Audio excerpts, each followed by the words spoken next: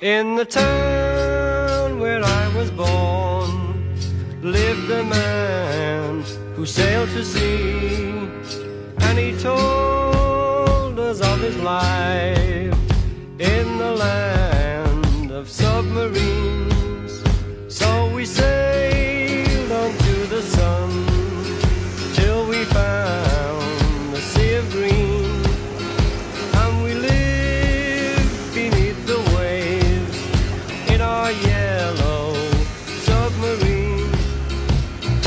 We all live in a yellow submarine. Hello and welcome once again to the Nasser Alexander Kuchecki Studios. Luke Ned Carney, Alex Thompson, Rob Jordan here with you for The Right Haash, another episode, second episode of the second season, as we are 2 weekends into the 2023-2024 English Premier League season. And if you notice some pep in my voice, it's because Liverpool, with some highway robbery on the road, Darwin Nunez a pair of goals, Mohamed Salah an assist to take down Newcastle. We'll have discussion about that game and other games that happened this weekend straight ahead. But just the case of the Mondays for me today. Hopefully you guys didn't have too much of a case of the Mondays where you had to just sit around a tchotchke's table eating or drinking coffee all day. I think you get your ass kicked saying something like that.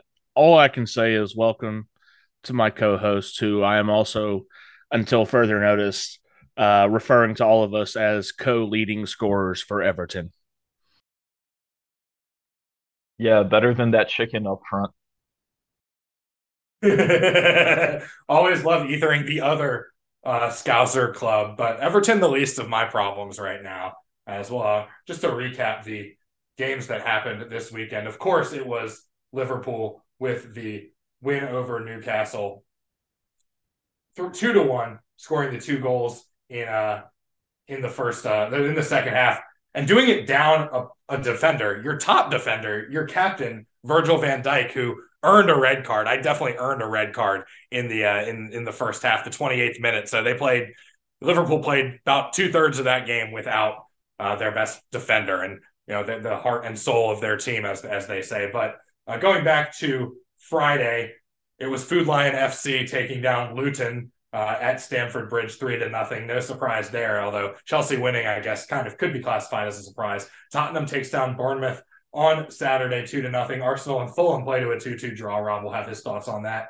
Brentford and Crystal Palace also draw 1-1. Wolves takes down Everton, as mentioned, 1-0. Man United beats Nottingham Forest 3-2. West Ham beats Brighton 3-1. And to Sunday's games, Aston Villa over Burnley 3-1. Alex's Citizens of Manchester City toppling Sheffield United on the road 2-1. And of course, the Reds. So a lot of games to digest. Alex, I'll start with you this time. How did you feel about just generally that performance? I know you had some thoughts on Twitter about it, but getting the win on the road always going to be a positive for any team in this league. Yeah, the one goal we conceded was just a brain fart by Kyle Walker in the box. For some reason, backheels it back into nothingness, which sets up the goal eventually from Jaden Bogle, which ties the game. It's like 84th minute or something. Very annoying, considering how controlling City had been for that entire match. But to his credit, he bounced right back, put an opportunity on a silver platter for Julian Alvarez, who skies it over the goalpost. That was one of those, 2 out of 10 that he would have missed. Unfortunate that it happens, but City playing it basically in the Sheffield box. Ball is destined to go out of bounds. Kyle Walker, humongous hustle play, keeps it in, shoots it into Phil Foden, who just knocks it down enough for Rodri to put it upper 90. And, Kyle Walker made a mistake, but I think the thing that, just kind of erases it in my book is he was the guy the most hell bent to go get it back. And he got it back, put it on the foot of our, maybe not our most prolific scorer, but our most clutch scorer in Rodri. Still the best DM in the world. Fight me, anybody else who wants to argue. Best DM in the world, at least right now for the last calendar year. really should be in the Ballon d'Or conversation, but they're not going to have someone who doesn't score as much as he does up there. Otherwise, I thought it was a pretty good result. Holland misses a penalty. Holland misses. I mean, he had a stinker of a day, to be honest with you, and still wound up scoring a goal. Um, the takeaway from this game and the first couple is I'm really interested to see how Holland develops his game now that everybody knows what the. I mean, go watch that second half when we needed a goal back, and I mean, it, he looked like a pop star in the middle of a bunch of teenage girls. I mean, just three people hanging all over him at all times, dragging him to the ground. Nothing's ever called. He's going to have to figure out another way to contribute goals to this team if he wants to outpace what he did last year. But otherwise, still missing Silva, who will be back this weekend.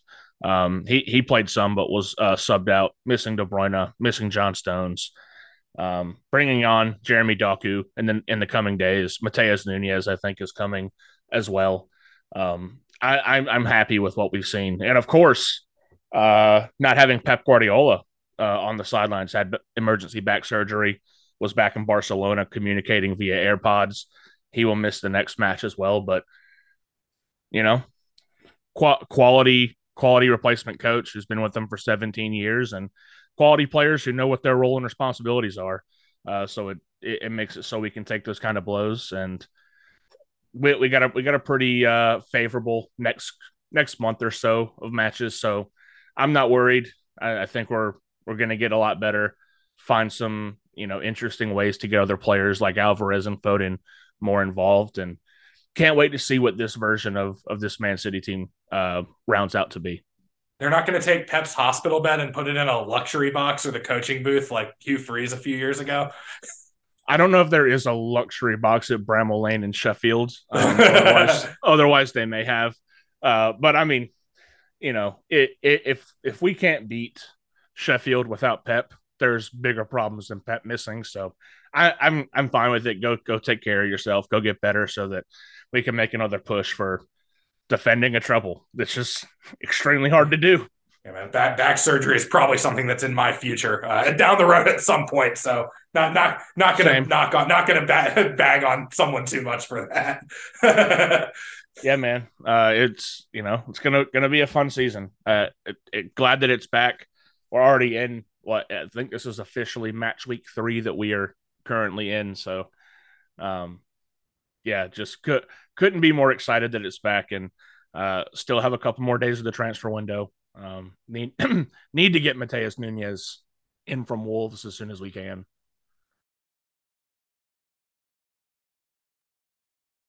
Yeah, I'll have some thoughts on transfers a little bit later. A couple of Liverpool guys that are being looked at to take a trip to Saudi Arabia. We'll see. Still some time to where that has to be decided. But it's kind of interesting here that you and I are celebrating victories while Rob is not. This is weird. I don't know if this ever happened last year where both of us were talking about wins for our teams, but Rob just a lowly draw for the Gunners. And I just does this feel like a win? Does this feel like a loss? What are your thoughts on this 2-2 draw that Arsenal played to? Yeah, I was gonna say I'm surprised you didn't mention it earlier to get under my skin, but Liverpool are in 4th place above 5th place Arsenal on the table right now, Luke. So yeah, it's a little change of pace from last year. Obviously, it's still early, so the everyone's still the herd is, if you will, is still kind of together, and teams are going to separate the further we get along in the season. But yeah, very disappointing draw.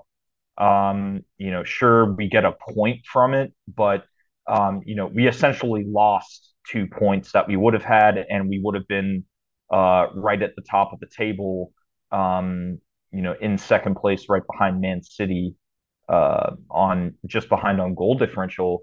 And the thing that was most frustrating about it is, Fulham got a red card.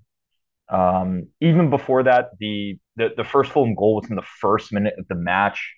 Ramsdale got caught out in an awkward communication between him and the defender. They're playing the ball out of the back. It kind of went into no man's land, and Ramsdale got caught, which we didn't really talk about it last episode, but Arsenal signing David Raya from Brentford, that like I I understand Arteta wants competition in our squad, but I don't know that could be doing something for Ramsdale's confidence or not. I'm not sure, but something certainly to monitor. But yeah, I mean, ultimately, we bounced back. They were listening. Arteta was listening to the right Haash. He did start Leandro Trossard at striker for Arsenal. He ends up getting subbed off for Eddie Nketiah. And Bukayo Saka gets a penalty in the 70th minute, and Eddie Nketiah gets a goal in the 72nd minute soon after. So, we seem to be ahead. We were in control of the match. It was 2-1. Then they get a red card on the 83rd minute. And the second goal was just it was just lackadaisical defending by Arsenal. I'm extremely frustrated. I get it. The match is almost over, but going into this that this season there's going to be a ton of extra time just with the new rules. So at the 87th minute, you still realistically could be looking at another 15 minutes of play. You're up a man. They get a corner. Guys were just caught ball watching. They thought they had the game won, and listen, if we want a challenge for the title, that's absolutely unacceptable. So, I'd be lying to you if I said I was all right with it. We dropped an easy 2 points. We're all human. We make mistakes. It's early on in the season. I hope Arteta corrects it on the training ground with them, and just gets these guys locked in. So we were without Gabriel and some other folks. Gabriel Jesus, thankfully, is coming back in the lineup, but yeah, just a disappointing draw. But we're going to bounce back here, and we have a tough match coming up against Man U. So we'll see what happens. And the namesake of this studios was, of course, a big Red Devils fan. So if this game doesn't go your way, Rob, he's going to be coming down from the clouds with the "You got okey doked" symbol going on his forehead. The thumb on the forehead with the four fingers fluttering in the air. That's definitely going to be in your future if Arsenal doesn't get their shit together for this game. Yeah, we're gonna make sure that doesn't happen. I mean, let's hope that Mason Mount continues to just completely shit the bed for Man U, and we should be good. I had a friend who was asking about Mason Mount, and I was like, I don't really know that much about him, but I think he's just a tosser in general. Is that right? Because I know England national team fans were cracking on him during the World Cup, right? I mean, he's a cool guy. He just it's classic sports marketing where he was one of the players that England as well as Chelsea decided to really get behind in terms of promotion and make face of the franchise. And it's just the classic case where someone got overly hyped, and they can't cash the checks that they're writing. Makes sense. Definitely makes sense. It's like the Dallas Cowboys every year, basically. And on the topic of disappointing Chelsea midfielders who have made a transfer this season, I hate to beat a dead horse, but Kai Havertz again. Watched pretty much this entire game once again, and I feel like he's not even there. I feel like he's got Harry Potter's invisibility cloak on or something. I don't see him. I see Declan Rice around the edge of the box. I see Odegaard. I don't see Kai Havertz unless it is some humiliating fuck up right in front of net with the ball and somehow doesn't score. I said it last show. It's great to have Trossard on, and I know you said you would play him at striker, and that's where Arteta did. I think that robs the squad of the pop that Nketiah brings. I would have Nketiah at striker and have Trossard as the high lying center attacking mid instead of Kai Havertz. I understand you have to make it try to work because you just spent all this money on Havertz, but at the end of the day, these points matter, and 3 points out of this game instead of 1 point would have been a lot better. Not to mention you have some weird stuff going on the back end too, with Thomas Partey still playing at right back, although Zinchenko is healthy enough to sub on for 50 minutes at a time. I don't know. This feels like a continuation of the last third of the season Arsenal from last year, and I don't get I don't get the warm fuzzies when looking at this squad. It's just something's not right here. I can't put my finger on it. Something's not right, and it hasn't been right for 6 months. Well, I mean, I think to Arteta's credit, because I've seen some of his press conferences over the last week or two, and with these new additions we brought in, it has allowed us to change our formations, which is something we couldn't necessarily do last year. As much as we have a lot more freedom. So, Arteta being Arteta, I think he is maybe tinkering a little too much, but that's what the beginning of the season is for. Is finding all of these players. This is straight from Arteta's mouth, where we have a lot of great players on our squad, and each of them bring different attributes, different strengths, different weaknesses. And he's just trying to find, which formation, which combination of players works in certain situations. Because, each team we go up against, it's going to be different formations. They could be overly defensive, they could be overly aggressive, et cetera, et cetera. So I think it's still early days, but yeah, I mean, Kai Havertz, Shy Havertz, as I called him when he was on Chelsea, has been looking pretty shy. I mean, we brought him in. I was looking at the stats. The biggest thing that stood out was all his movement off the ball, which was the one justification I had for us acquiring him. Where hey, if anything, even if he doesn't score, hopefully by him constantly moving off the ball, he's going to draw defenders away from key areas that will open up, a lane for someone else to score. But it hasn't quite worked out that way as much as we'd like to. But I think we got to give it time. I certainly do like what I see from Eddie Nketiah. He's certainly motivated, and I mentioned last episode. He's clearly been in the gym. He's looking bigger. He's faster. He's hungry. He wants that starting role, as he knows it's up for grabs. And now that Gabriel Jesus is back practicing with the team, it's going to be interesting to see, how that roulette wheel works in terms of our attack. But uh, yeah, maybe it is Nketiah at striker, and bringing on Trossard as a super sub is great, but yeah, maybe. I think the only reason Arteta's playing Havertz is to justify that spend, and it's only been 3 matches in, so I think I'd said before last episode, like there's probably a number of matches. I don't know if it's the first like 5 or first 7 or first 10 where maybe he's going to write that out and give Havertz the benefit of the doubt to kind of blossom and show us why he's worth that 65 million.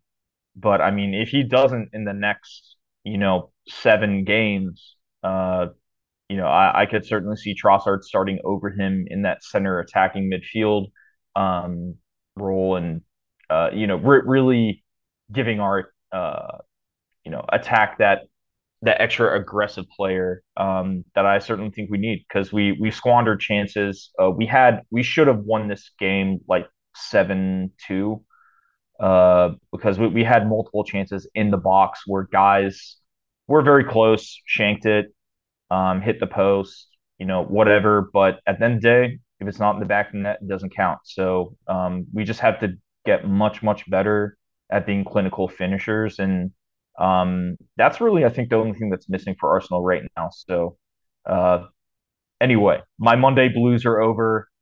We can move on from this 2-2 draw. I'll take the 1 point, and it's on the Man U on Sunday. Yeah, man. I just last word there. I can't say enough good about Eddie Nketiah. There's just something about him. He's just kind of got that a little bit of an intangible. He's got a sixth sense for when to make runs and when to dump it off, when not to, and you can't keep him out of the lineup. I think it's about time for Kai Havertz to get the Calvin Phillips treatment and just sit down till you prove that you should be in my starting 11.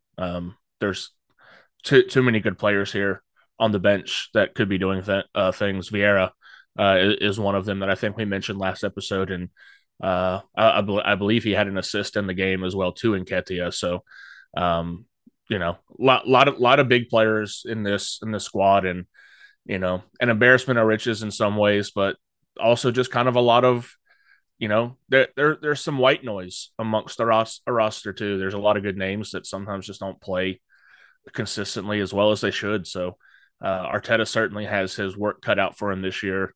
But we didn't see this start from them last year. They started on 11 last year. It felt like there was no hiccup, no needing to ramp up or anything. They just started right out of the gate, and not happening this year. So it's still only week 3. There's still plenty of time. If there's anything that they can take from last year, it's that the season is not over early. So um, I think Arsenal is still poised to make a big run, but that they're going to have to make some tough decisions that maybe the board might not like to hear that Kai Havertz is not worth the money we paid for him. But at the end of the day, the most important thing is making sure you're picking up the points where you're supposed to and staying in the race, no matter who it is. Yeah, for sure. We certainly made some tough decisions, which I know we'll get to later in our transfer talk and speculation. But to your point about Nketiah, I think the best analogy is, like last year, he was brought up from the academy. He was very young. He hadn't had much first team time. He was that like true freshman coming in. And, now he's come back for a sophomore season, right? Where, he is physically looking better. He's been in the weight room. He's been running. He looks faster. He looks sharper. He looks more hungry.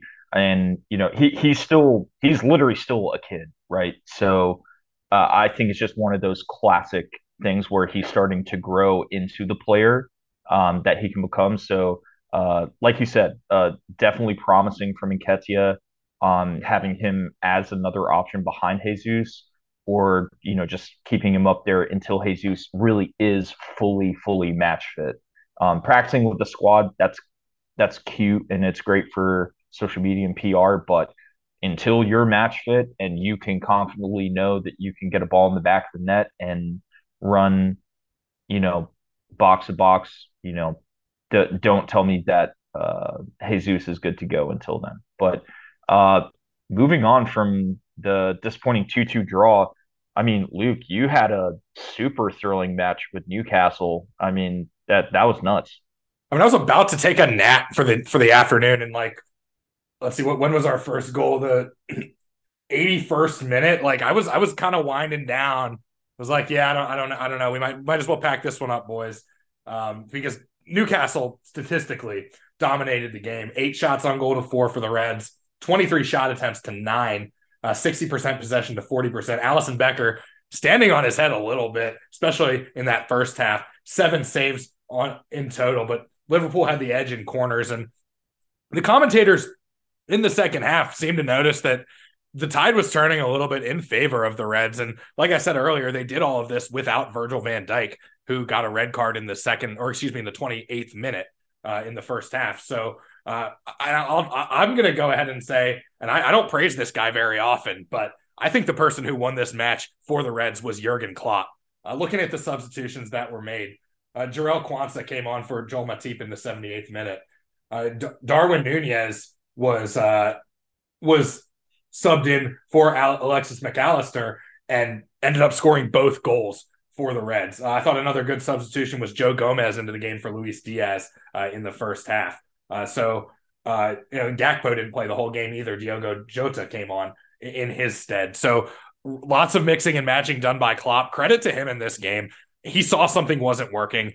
He probably noticed that the first couple of games this wasn't really working either. So he just kind of threw a monkey wrench into everything, switched things up a little bit. And when you're playing a man down, you're forced to do that. You're forced to take a different strategy than you would be when you're playing with 11. So really want to shout out Coach Klopp on this one. The man, that was a manager's victory for Liverpool. But of course, I'd be remiss if I didn't mention the mastery of Mo Salah in the midfield. That feed to Darwin Nunez for goal number 2 was just a thing of beauty. And I saw it and I was like, there's no way that's onside. And I texted my friend who was a Liverpool fan and I was like, dude, there's no way that's onside. And he texted me back. He's like, nah, man, he's on. That what a steal. And that's exactly what Liverpool did on Sunday morning. They went in and they stole that game from Newcastle. And these are the things that they're going to need to be doing on the road, because I talked about this last show. Getting these points early is what needs to happen. Don't dig yourself a hole. Don't rely on other teams to do your dirty work for you. Go and get the points when they're available to you. And Newcastle just kind of took their foot off the gas and Liverpool took advantage. I'm just really proud of the team effort, really proud of the job on the sideline by Jurgen Klopp, and just has me looking forward to this week's match a lot more than I would be coming off a loss. Yeah, it certainly was interesting. And I hope Trent said his prayers, because I still don't know how he wasn't red carded about 3 minutes before VVD, or shown his second yellow card. His second yellow card was certainly more deserving than his first, that he got 6 minutes in. I'm planting my flagpole here on Trent. If Trent is still playing right back for you midseason, you're not in contention for anything. He's a horrific defender, but he's a masterful midfielder. It's so weird. But also a good first game for Endo in a Liverpool kit. I believe this is his first game. Just got brought over. Yeah, all the points you said. This to me felt like, call it manager win, but it felt like just your best defender, arguably best player. You could argue between Saka and VVD. Salah and VVD on who your best player is, but lose him in the first third of the match and wind up winning it. As a squad that's had, just kind of hovered above average the last 13 months. I don't know. Just felt like this is a win that maybe we'll just galvanize everybody. You have a brand new, none of your 3 midfielders were here last year, McAllister, Szoboszlai, and Endo. You lose the guy in the back who's kind of in control of all of it at VVD, and still wind up beating, for my money, one of the top 4 teams in the Premier League. Not playing like it right now, but their roster and their midfield specifically. I think this is one of those wins that, as you mentioned with Klopp, a good manager will know how to parlay this into a lot more success, more continuity.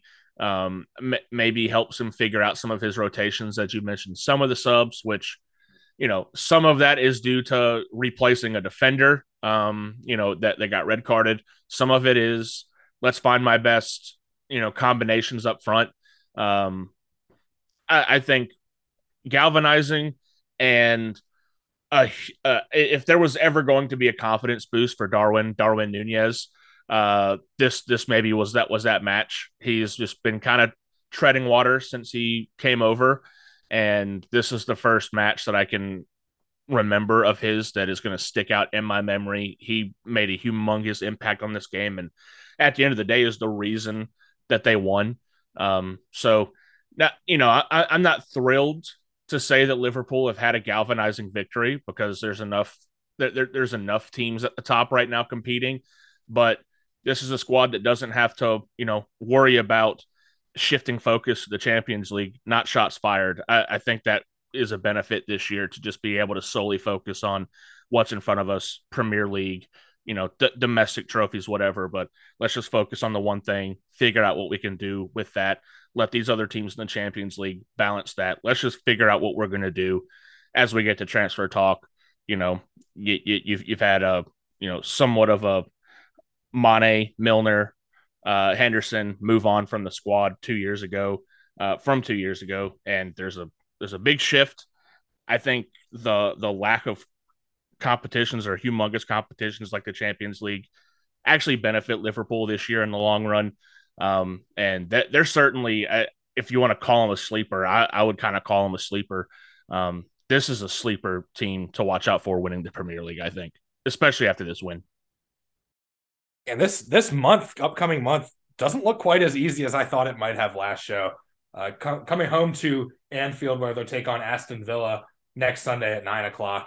Then you get a little bit of a break with Wolves, but that game is on the road, so there's definitely no sleeping on anybody on this road in this league on the road. But that there will be a 2-week break between those two games before Liverpool takes on West Ham at home, who is maybe a bit of a surprise at the top of the table, though it's still early. And then at Tottenham, which I think is going to be the toughest match of September for Liverpool. So that's a look ahead for the Reds. But this is probably the most positive I've felt about this team in quite some time coming into today's show, because they didn't just slog through that win on Sunday and autopilot and come out with a win that they didn't deserve. They went and took that on the road, and that's the mentality I need to see from these guys going forward. Because like you said, Alex, this is a team that needs to focus just on something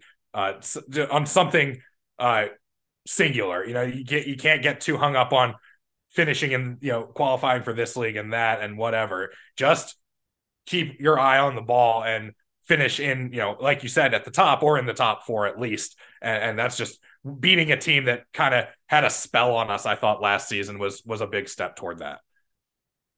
I'm curious. I don't know if you've heard anything, Luke, but after VVD got sent off, to me, it felt like the collective mentality I thought would have just dropped completely. It already felt like Liverpool were a little bit scatterbrained in the opening minutes of that match, but after he got sent off, it seemed like there was just some sort of, I don't know, message given from somebody that just kind of recalculated, and put everyone going back together the same way. I don't know if you've heard of anything in particular, but it certainly seemed like there was just a huge flip after losing VVD. Not that losing VVD is good, but just kind of a mentality shift after saying, okay, fuck, we got 10 guys, we got to figure this out.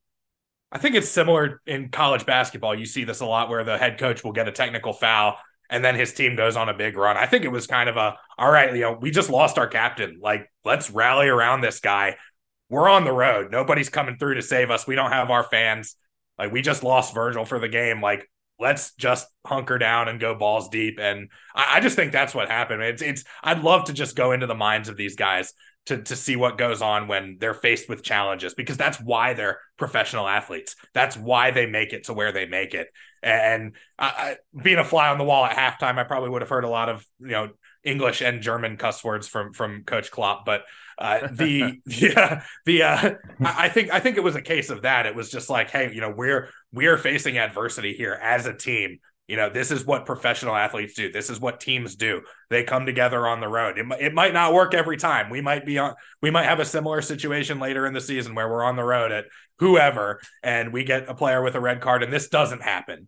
But I think that's what happened here. It's just stung on the butt by a bee, kind of like Ferdinand, just got waved the red flag in front of the bull, that type of thing.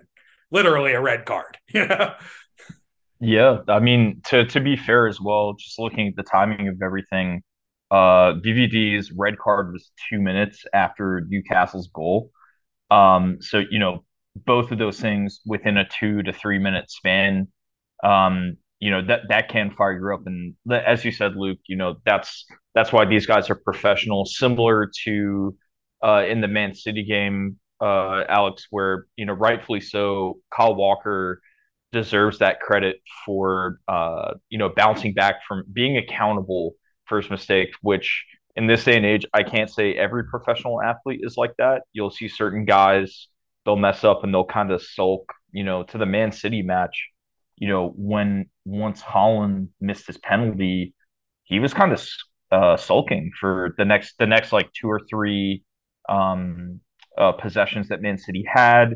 He whipped it a little bit. You could tell from his body language he was, frustrated and upset. Whereas, Kyle Walker, when once he messed up, he was like, "All right, I'm gonna right this wrong." And every single Man City attack following the goal he helped concede against Sheffield, he was there charging up the field, leading the attack, bringing the ball in the box, and ultimately helped set up that second goal and was a big part of that. So, yeah, it's just like a mentality shift and, a very gritty win for Liverpool. I will say as well, obviously, Darwin Nunez should get man of the match. He got the two goals.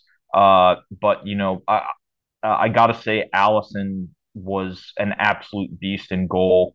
Allison and the post because Miguel Almiron for Newcastle.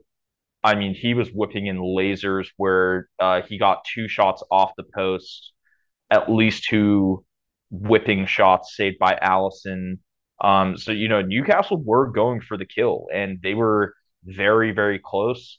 And if it wasn't for Allison keeping you guys in the game, then eventually Nunez got subbed on, and he was that gas or that fire that gave you that extra oomph at the end, and you're able to gut out a gutsy win. So that's what it's all about. This is the big leagues.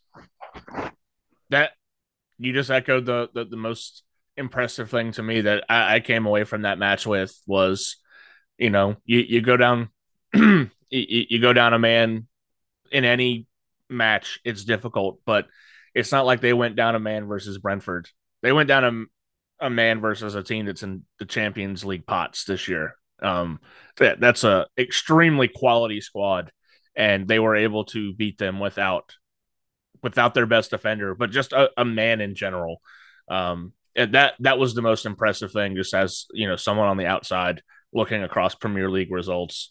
That to me, as I said, galvanizing is the biggest word or the best word I can use for it. It just feels like that's going to be a humongous confidence boost to everyone in Anfield. When your kid just brings home just terrible drawing after terrible drawing from art class, and then they finally bring one home that looks good enough to you can put on the fridge. This is the one we put on the fridge for now until they come back with another good one from the road. But this is definitely one to hang the hat on if you're a fan of the Reds like myself. Yeah, we'll be pointing back to this one at the end of the year if Liverpool is where they want to be, for sure. Absolutely. Absolutely. I know, speaking of other big marquee matchups, I think the biggest test of the season upcoming here for Arsenal is our next match this Sunday against Man U. We are playing at the Emirates, so it is a home match. This is a must win for us. We have to win this match in the preseason. The only really bad showing we had was against Man United in that international friendly in DC where we lost 2-0. I think we match up very well against Man United, and I hope that as of this past weekend with the disappointing draw, especially the match before against Crystal Palace, we had a very gutsy, gritty win. We were down a man with a red card. We gutted it out. It was real galvanizing. The players came together, and that we showed that championship mentality against a very good Crystal Palace team under Roy Hodgson. But look for Arsenal to be really fired up. I hope Arteta, is fired up as well, and not only does he make the right selections, but I hope our guys get up to play. And this is a home match. We've got to win this. And I think this is where Liverpool passed their first test right against Newcastle in extravagant fashion. I'm looking for the Gunners to blast off here against Man United and get back to that form that we saw last year at the beginning of the season. Well, they're right for the picking right now. They have had a less than stellar start to their season. The other team in Manchester. So I know I'm pulling for you, for sure. Uh, if you can make it through the bevy of all five of their midfielders that they claim out there, um, you know, I think the key is to jump on them fast. They gave up 2 goals to Nottingham Forest in the first 4 minutes. They have been atrocious out of the gates in pretty much all three of their matches. It's just a matter of whether or not a team can make them pay for it. It's a good team on paper. It is just, I don't know. There's something wrong with Manchester United to have all this talent and just kind of be, I don't know. They don't feel like a top 4 team right now. That's for sure. I'm sure they'll get there. That they've got too many good players, but and I rate Ten Hag as a manager. I think, but this is the time to get them. Their midfield is weird, man. It's just really weird. Everything they're doing is really weird. Which I'm a fan of personally. Keep being weird, man. You keep being weird. I like it. Yeah, I mean to be fair, the only loss they have on the No, don't season be fair. is yeah, true, of course. But the only loss they have on the season is to that resurgent Tottenham squad, that 2-0 loss there. I hope that their troubles in the midfield where there's disconnect continues, um, because arguably, Arsenal, our strongest area is our midfield, and I hope we get it right. And you harped on this last episode as well as this episode here. I fucking hate the fact that Arteta's putting Partey back at right back. Like, why are we doing this? He's a great midfielder. He's a terrible right back. We have Ben White back. Tommy also should be back from his red card ban. So he'll be back. He could play left back there. Please put Thomas Partey in midfield next, with Declan Rice and Martin Odegaard. Sure, it'll be a little more holding play, less attacking. I'd much rather have Partey in the midfield than Havertz, and that's saying a lot. So, um, You're correct, though. yeah, yeah, exactly. Like, I mean, I know we had to do what we had to do between injuries and red card suspensions, stuff like that. Where I get it, but this over tinkering of let's make Thomas Partey into right back. Like, please, God, no, stop this experiment. Zinchenko is coming back in the fold. I know we'll get into it more when we talk about speculation and like transfer talk, but I'm not very happy with us loaning out Kieran Tierney, especially when our defensive depth, because of losing Jurien Timber, who is a true left back, we go and loan out our other true left back, which again, silliness. Not sure why, but yeah, I think if we win this midfield battle, which I do think we stack up better, Casemiro will be a challenge. He is a beast, but he's an older Casemiro. But I think we'll get the better of Ericsson in the midfield if he does even play, as well as Mount if he plays too. So look for resurgent Gunners, but we got to put it together. What do you think about the idea of just flipping Rice and Party? If you're hell bent on playing Party, I mean, not to say anything negative about Rice, but I know he can play that right back position. He's did it plenty for West Ham, and he's a much better box to box midfield type player than Party is. Party needs to be in the midfield if he's going to be anywhere. What are your thoughts on maybe flipping those guys if you just have to play both of them? It seems like that would be the better combined outcome. You're getting as much as you can out of Party doing that, whereas right now he's just a fucking warm body back there. He's not doing anything. You're asking, that's assuming we keep Havertz in the midfield, where you just like flip Rice from central midfield to right back with Thomas Partey. Yeah, like everything as it is now, except for you Mm. just flip Rice and Partey because Rice can do the defending, Party can't. he doesn't have the agility anymore. He's a little bit older and just is not as spry versus the modern Prem wingers. Yeah, I mean, I personally wouldn't like. I do agree that it would technically be better, but Rice needs to be in the midfield. We brought him in to be that, uh, field general alongside our captain Martin Odegaard in midfield. I think I think we need to have Odegaard and Rice together in midfield no matter what, because everything pivots off of that. If that midfield trio is strong, that's going to help us in defense as well as help us in attack too. So, um, I personally, I would much rather, instead of just switching them, I would rather just put Partey where Kai Havertz is, where it be an Odegaard, Rice, Partey midfield trio. That's a pretty formidable midfield there. And take Havertz off and bring in Tom, put Ben White at right back, bring in Gabriel back into the center backs. Speaking of which, we'll talk more about in the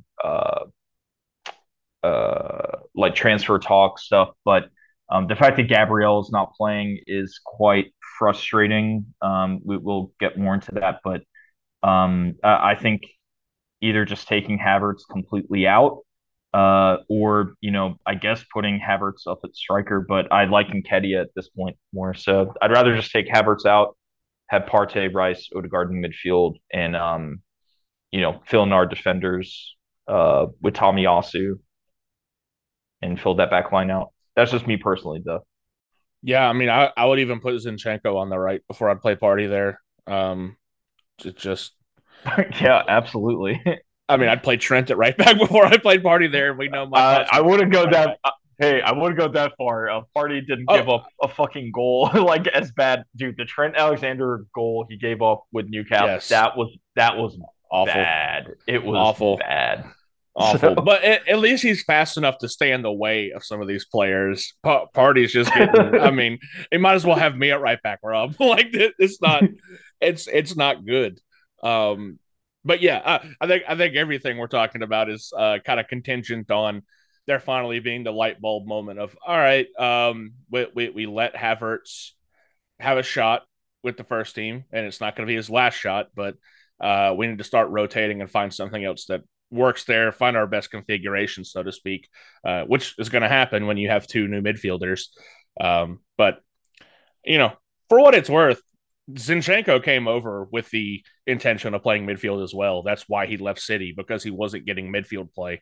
And that's essentially what Arsenal and Arteta told him he'd be getting. So I think he's got to play. He's subbed in the last two matches, and he's creative and a pretty good defender. So an embarrassment of riches that is being absolutely ruined by two very bizarre roster situations right now.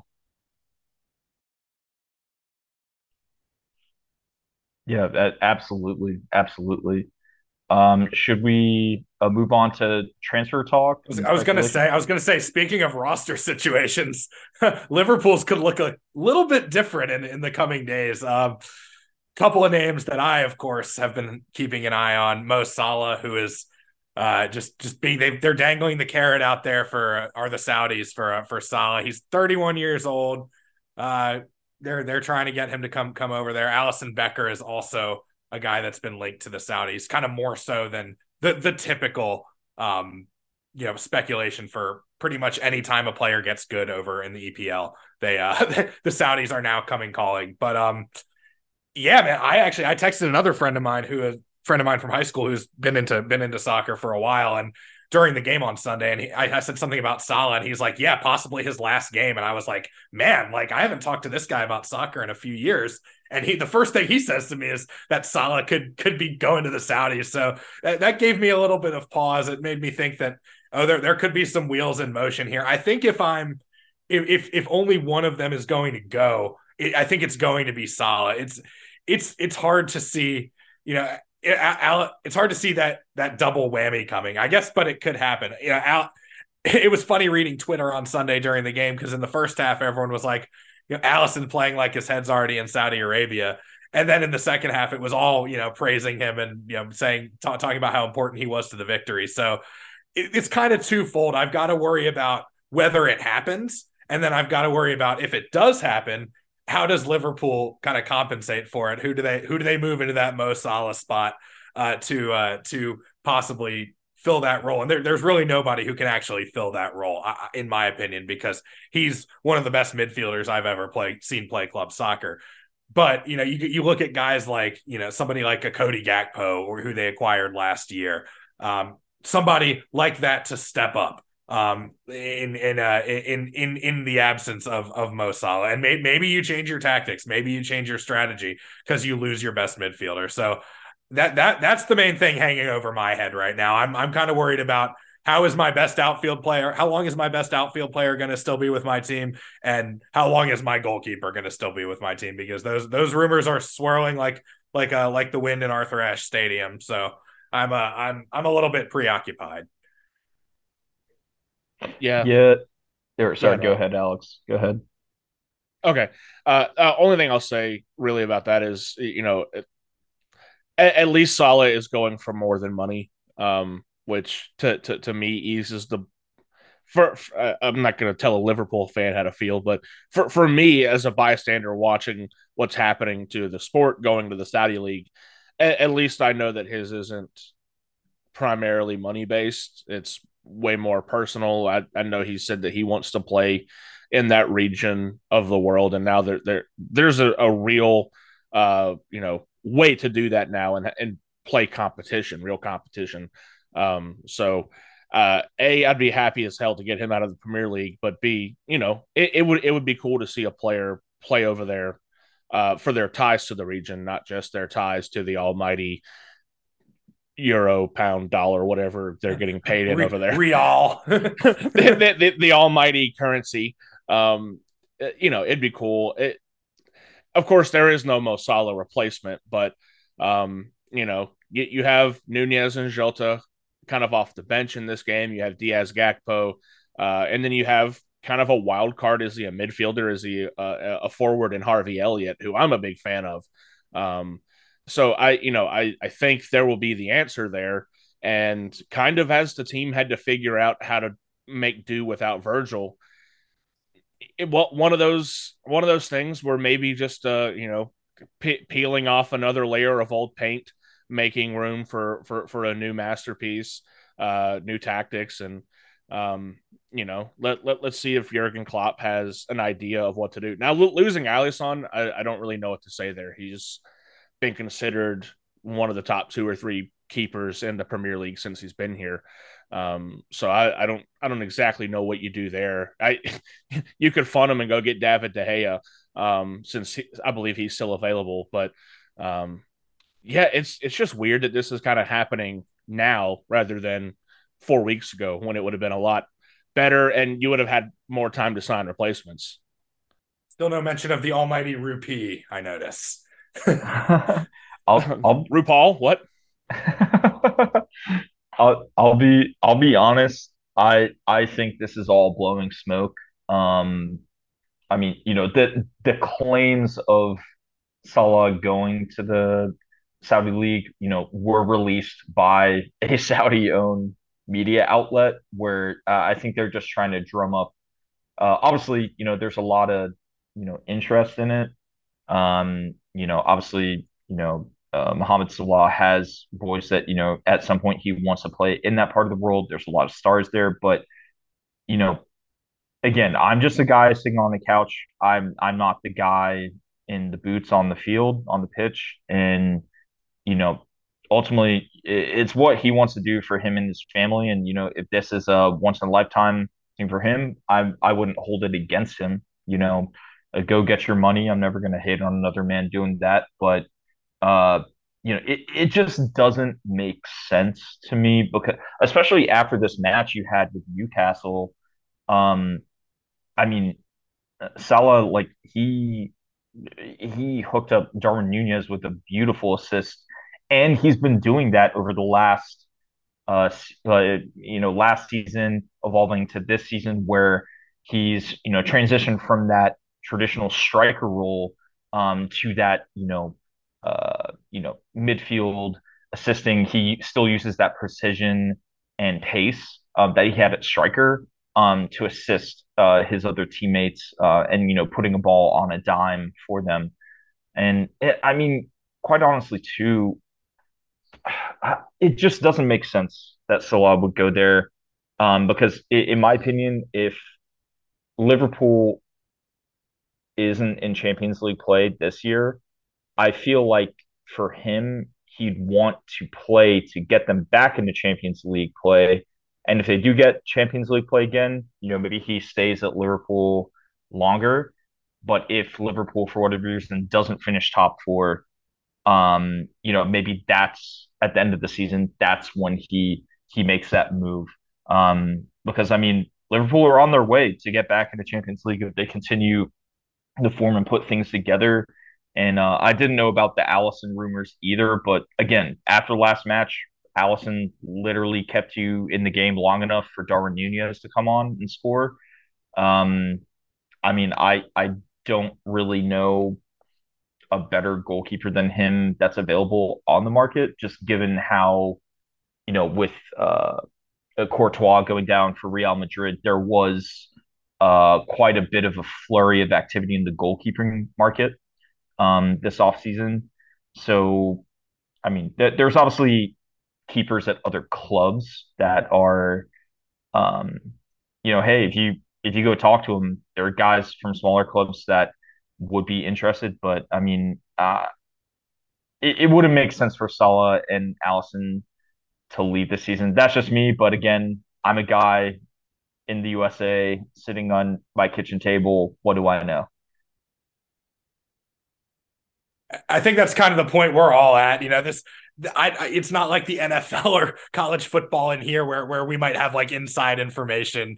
You don't really get a lot of that in the American media with the Premier League, and I don't know how much of that there is in England. So do they have like an Adam Schefter type person for like who's just kind of covering this shit constantly? Dude, and Luke, where have you been all fucking summer, bro? They were like, yes, we have multiple people. There's actual, you know, sanctioned people from the news where they're insiders, but then there's, people on Twitter that are just like Twitter accounts that are known for releasing, um, information. So I mean, it's just like any sport. The more you talk about things, put it in the headlines, more interest it drums up, the more money it makes, right? So, um, I don't think that's any different than American sports.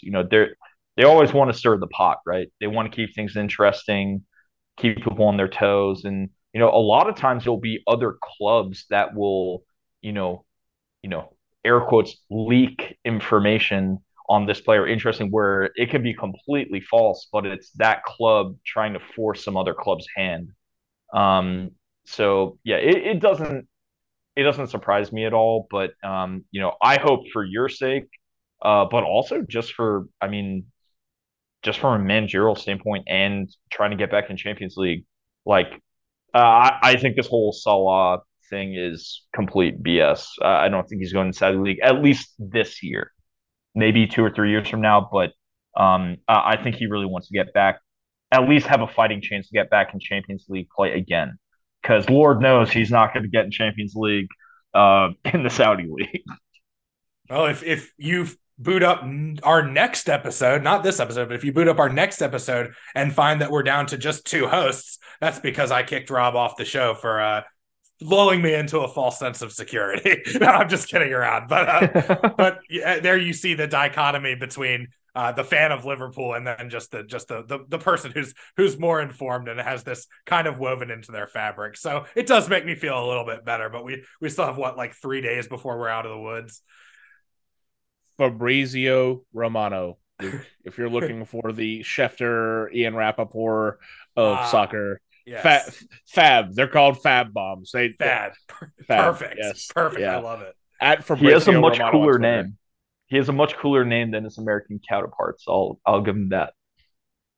I still had to look up how to spell Schefter and Fabrizio Romano, so points away from Gryffindor for both. Hey, just spell. Never mind. I was going to make a joke about what the religion Adam Schefter follows, but I'll just move on. Anyway, that's kind of where I'm at with Liverpool roster. Has anything happened with either of y'all's teams or kind of the league at large that we need to hit here? We had Yep. at City, Doku came in, was available Sunday, did not play. That's the Belgian international young gun, right winger, the replacement for Mares, and we're pretty much on the heels of signing Mateus Nunes from uh, Wolves, their midfielder, Portuguese international, should fit nice next to Silva. Another mainly because of the extended absence of De Bruyne is why we would be bringing him in. But I think the plan all along was to bring in two midfielders. And I believe today or yesterday, officially, the loan deal with Barcelona to send Joao Cancelo to Barca has been completed. It's the pinned comment by Fabrizio Romano, so it's it's getting done, but it's done. They'll owe us 25 million next year uh, after the option, which is not an option. It's one of those options with like the gun to your head type of thing. So they had to buy him for 25 million next year. Steal if they ever actually pay us. They haven't paid us for Ferran Torres yet, and he's been there for 2 years. So, you know, make deals with Barcelona at your own risk. Thank God Pep is friends with them. Otherwise, I don't know what we'd be doing. But that's I think that's pretty much going to close our transfer window outside of you know an academy player here or there, maybe sending Calvin Phillips on loan somewhere. Other than that, we're pretty much done. On the Arsenal front, not too much movement, but the biggest thing here, the headline being, we're finalizing an agreement with AC Monaco in League One, to sell Fuller and Balogun. I think that's a great move for us. That's going to be for 38.6 million pounds. So at least 45 to 50 million dollars there. I think that's a great move for Arsenal as well as Balogun. It was a tragedy of the riches there, where we had a lot of good young attacking players, and I do think Nketiah just had a little more chemistry with the squad and got the nod from the boss man, the Gaffa Arteta himself. But best of luck to Balogun. I know he's a great player. Obviously he's playing for the U.S. now, which is hilarious to see him in post-match interviews with a clearly English accent, which is hilarious. But I think that's a great move for him. He gets paid, we get paid. He gets more of that playing time, and he took League One by storm last year. So I think he's going to do very well there. So best of luck to him, and I hope to see him evolve more as a player. The only other thing I had alluded to this earlier, so we have confirmed that Kieran Tierney, we have loaned out to La Liga team Real Sociedad. Kieran Tierney is one of our only true left backs. I'm quite frustrated by this move, seeing that we literally lost Urin Timber, who was a through and through left back that could move um, into that inverted role in the midfield at will to balance out Zinchenko. Um, I get it. I guess it's better that we're loaning him, so we can bring him back as needed, which is great. But get Kieran some more playing time earlier in the season. I understand maybe we call back that loan as things start to heat up. Maybe injuries happen, but the deeper we go into Champions League as well as the Prem season, so that's something to follow along there. But one transfer uh, thing that, well, I didn't really get to talk to last episode because we talked about so many things. We did bring in David Raya from Brentford as a goalkeeper, which, objectively speaking, I do think he is a better goalkeeper on paper than Ramsdale is. And what's interesting is that the Arsenal goalkeeping coach was actually David Raya's former goalkeeping coach for a long time. So they already have that chemistry built up there. I know Arteta early in the season was talking about creating competition. No one's spot is safe, which like I get it and I like that. But we also like just fucking signed Ramsdale to a new deal through 2026. So maybe we're trying to use one for more EPL play versus the other one will move into Champions League play. But I just hope it doesn't cause a rift and cause more off-field drama than there needs to be. Because everyone on the squad needs to be locked in, and just we know what our goals are this year. So just something to monitor as the season moves along. But those are the biggest transfer things for Arsenal right now. Um, Apparently there were rumors that Gabriel was going to be sold, which uh, that's again, I think BS, and I don't know why we want to do that because we need Gabriel for that defensive depth. So that's the biggest transfer news coming from the Gunners. So I think at this point, we own most of our players. Um, we don't have a lot of players on loan that are loaned to us. So really, we're in the driver's seat for our season. So I just personally don't want Arteta to overthink stuff, over tinker. I think we've got more than one guy in each position at this point. We've got that depth we need in the squad. I don't think there's any need to reinvent the wheel and get cute with it. Agreed. Before we hop off, can you tell me anything about the guy who actually played left back for you, Jakub Kivior, whatever his name? I never heard of him until last match. Yeah, Jacob Kiwior. Yeah, Yeah, so he's a young prospect. I'll be honest, like I don't know too much about him if he was an academy player or not, but he was on our squad last year as well. He was there for defensive depth, but I mean the there's a steep fall off on the cliff in terms of playing potential. Again, he's young, could have been just deer in the headlights. He's certainly a talented youngster for sure, but there's a big drop off when you're next to Saliba and Ben White in that back line. Certainly better than Thomas Partey. I'll give him that, but yeah, Kiwior is a good. Um, he'd fill in certain games last year as well.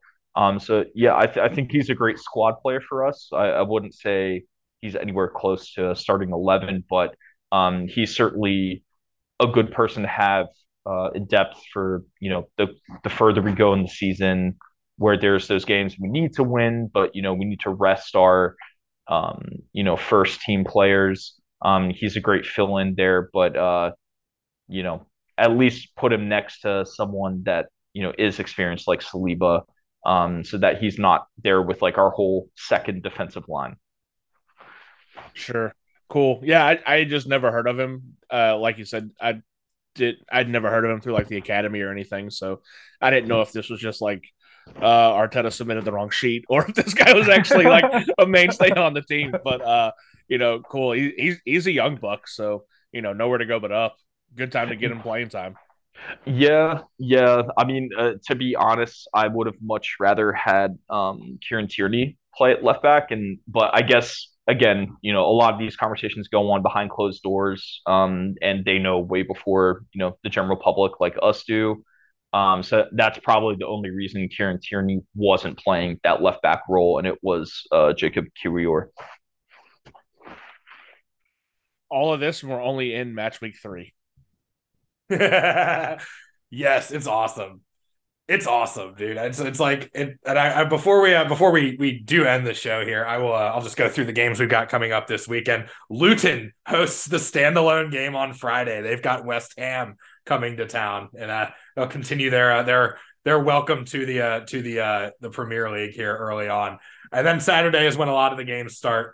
All of them are in the morning here in the U.S. except for one, but College game day will be going on. Everton at Sheffield United at 7:30. Then you've got 4 games at 10 o'clock Eastern. Brentford, Bournemouth, Burnley, Tottenham, Chelsea, Nottingham Forest, and Alex's Man City Citizens hosting Fulham before the 12:30 Eastern time game is Brighton against Newcastle. And then on Sunday, Rob and I will take center stage. But first, Crystal Palace takes on the Wolves in Croydon. That game will be at 9 a.m. Eastern. Also at 9 a.m. Eastern is the Reds hosting Aston Villa. And then we'll call it a right Haash closh for the namesake of the studios, Nasser Alexander Kucheki, taking on Rob Jordan's Arsenal Gunners. So this is going to be a great weekend of football and also a great weekend of football. A right Haash closh with plenty of ganache. I'm dying, man. And with that, we say farewell for this second episode of the second season of The Right Haash. Enjoy the football this weekend, and of course, enjoy the football. And we'll talk to you next time. Life is made, said I ain't even got the rap. I'm filthy, man. Straight to the bank with this. I'm laughing straight to the bank with this.